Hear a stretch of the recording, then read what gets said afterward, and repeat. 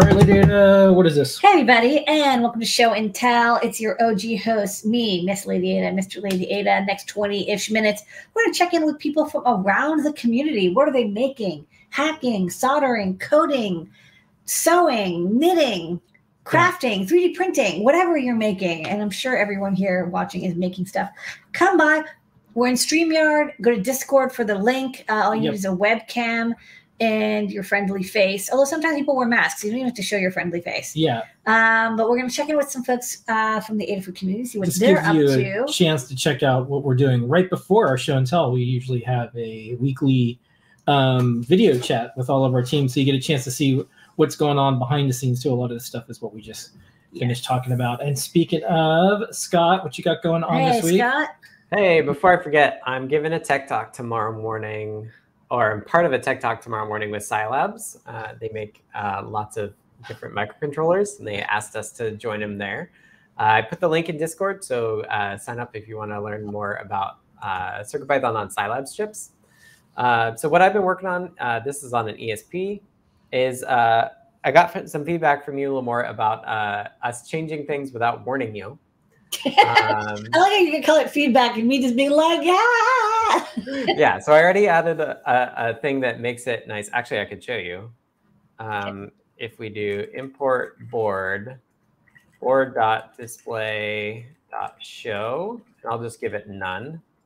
But it'll now tell you, hey, like show's removed, use this thing instead. So I added that. And then this is like hot off the presses CircuitPython 9. So we're moving some things around. I split some things out of display IO. So now if you're just doing a blanket import, it will let you know, hey, like I raised an error to tell you that it's been moved. Now you can actually customize. So CPython has warnings, a warnings module. And by default, it actually doesn't raise an error, but I was already testing on this. I think that's why it did the error. Yeah. I can say simple filter, and then I can say ignore. And now if I do the import again, it just works. It didn't print anything. And then the default is always. So if I do it again, it will tell you, hey, these things moved. Yeah. And if you do import display IO and then display IO.display, which is what you might do as well, it will tell you there as well. Okay. And ignore that, and error works there as well. Yeah, this is going to be really good because, like I know things get deprecated, but I'm still used to like C and CPython where you get some warnings about deprecations. Right. So I think this will help so that, we want to update documentation. And also I think it's nice that when there's something missing, we tell people how to fix it right there. Yeah, totally. Especially if it's like 6 words, it just keeps people from having to Google and try to find the information elsewhere. So I think this is going to be a great usability improvement. Yeah, I hope so. And maybe with these future warnings, we'll actually be able to not do the thing which we're doing with show, which is like show doesn't actually work, but all this stuff will still work. It'll just also print the warning for you. Yeah. And you can turn it off if you don't want to update it and blah, blah, blah. So hopefully that will make it easier for us to iterate and folks understand what changes are coming, not have already come.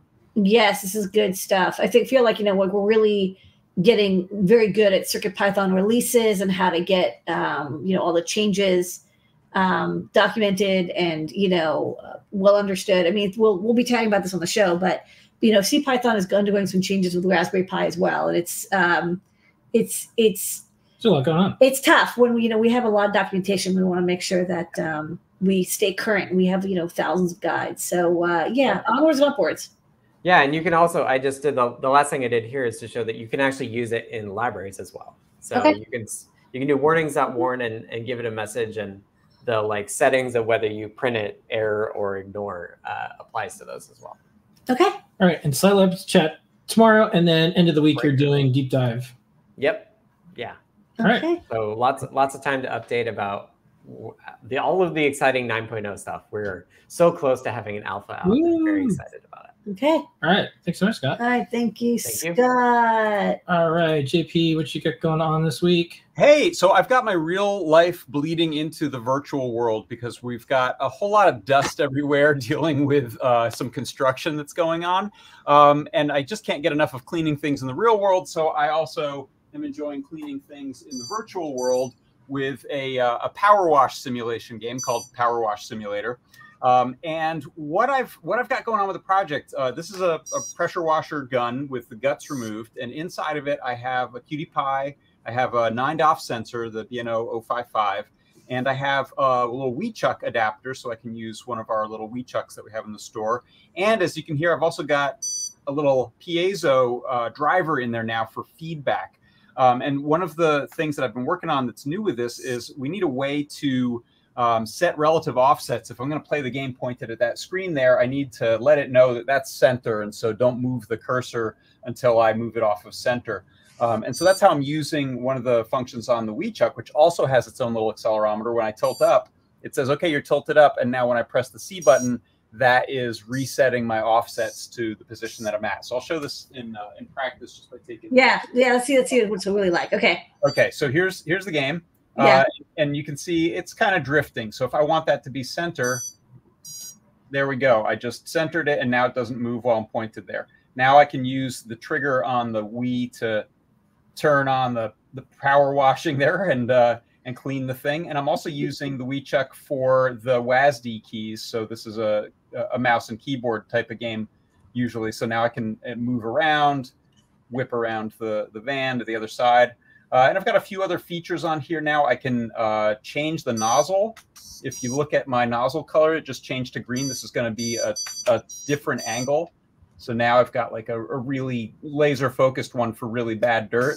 And this is a double tap that's being recognized by this B&O sensor. And then I can also do things like change the nozzle angle. So if I tap C when I'm not pointed up, it's now going to be better for horizontal stuff, flip it, better for vertical stuff. The last feature I think I have on here right now, and there's still room for a couple more, is if I tilt down and press C, it will show me where all the dirt is left, which is helpful in this game when there's like just a little bit and you can't find it. So it's kind of a semi-cheat mode. And I got to give credit to C. Grover from our community, who has helped a ton with calibration code and other code that's been really useful for this project. And he's got a great playground, Adafruit playground page up on this. And I'll also be including that info in the guide that I'm writing up in the next couple days for this. So if people want to use this either for Power Wash or any other project that involves HID control based on some 9DOF sensors, this will be, I think, a good resource for people. Yeah, and we can finally get those 9DOF sensors again. Those were so unavailable during the part shortages, but now we're about to put in like a couple thousand. I know we just got some parts in stock. So yeah, it's there's so much we can put them in a video game player now. All right. Yay! Thanks so much. All right, thanks, JP. Thanks. And this week we'll be playing your pick of the week, and then you have JP's workshop. Yeah, come on by tomorrow. I got the workshop, and I'll be doing a CircuitPython parsec that's super cool. So come tomorrow. All right. See you tomorrow. All right, Liz, how's it going? What you got going on this week? Hey, so like 2 weeks ago, I did this sports display that's 4 RGB LED matrices, and I mounted it on my wall. And since then, I've added some more functionality. I added so that it will show a clock at the bottom. When it updates in a second, you'll see it. And it's also showing the weather, and there's a clock. And then I also added a feature where Noe and I have been started playing chess last week, and as we were playing all the games together, he was like, it'd be really awesome. We could like track how many times everyone's won. So then over the weekend, I think everyone means how many times I've won. Yes, he was on a winning streak at the time. There was a little bit of a twist on Sunday. So Sunday I added in the functionality, and I'm using the SMS messaging in Adafruit IO.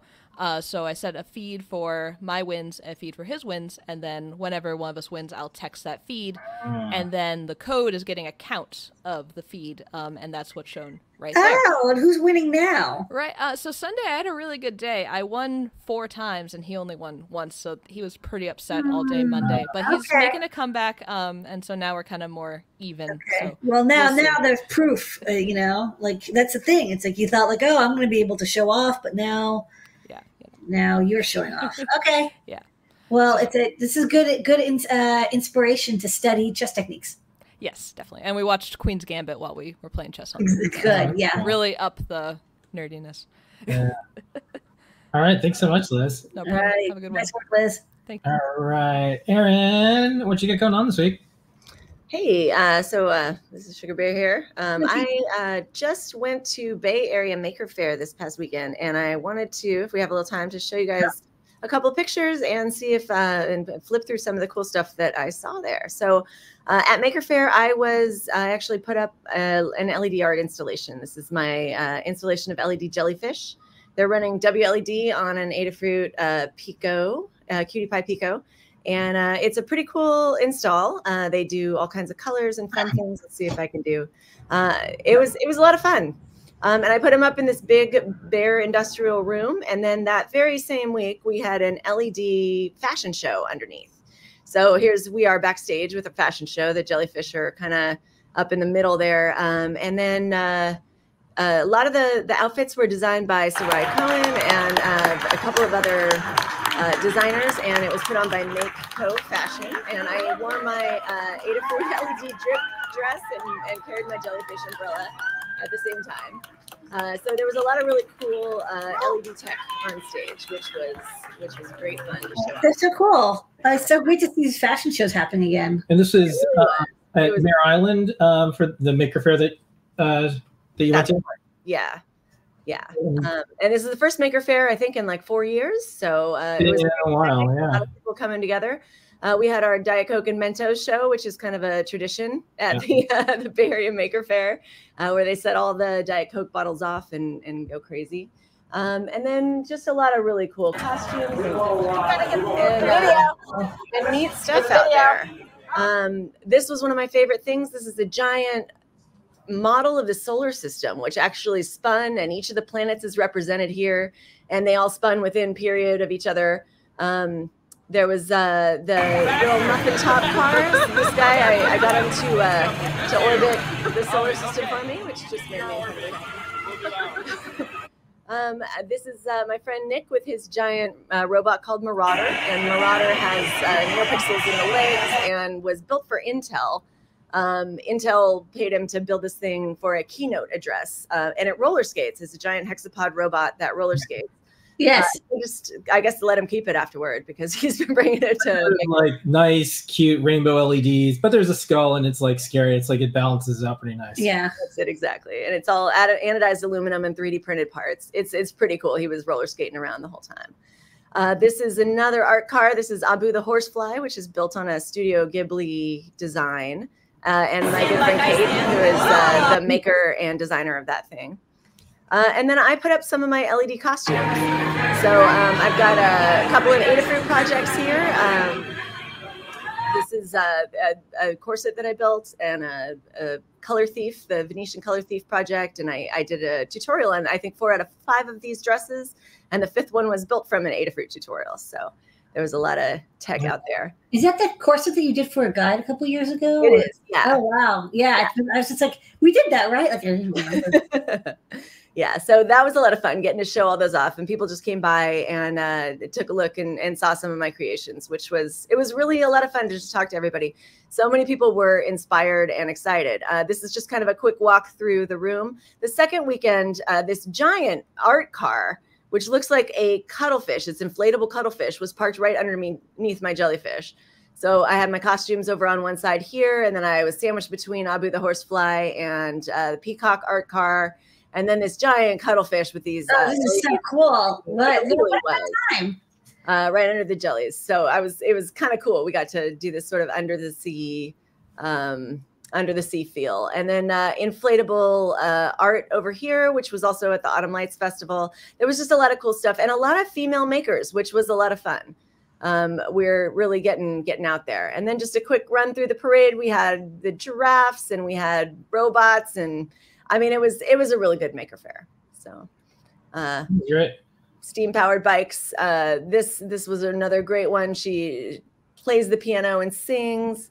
And then, yeah, like that was my weekend. I actually ended up winning Editor's Choice Award for the costumes that I've been making. I remember, we used to go around and give the ribbons. Remember we would give the ribbons away? Classic. Yeah. Original Maker Faire crew when we did the first one, and that was one of the things that was great is you could run around and have Editor's Choice and more. Aaron, also you did videos that you posted up on our YouTube channel, interviews with makers. And folks can hear a little bit about their backgrounds, their story, and some of the things they made as well, right? Yep. I interviewed a lot of different makers, and I think I posted 4 different videos of some of the people that I was meeting and some of the cool stuff that people are doing out there. Yeah. And I've got a couple more that I think I'll go ahead and post pretty soon too, as I kind of weed through all my media from the past couple of weekends.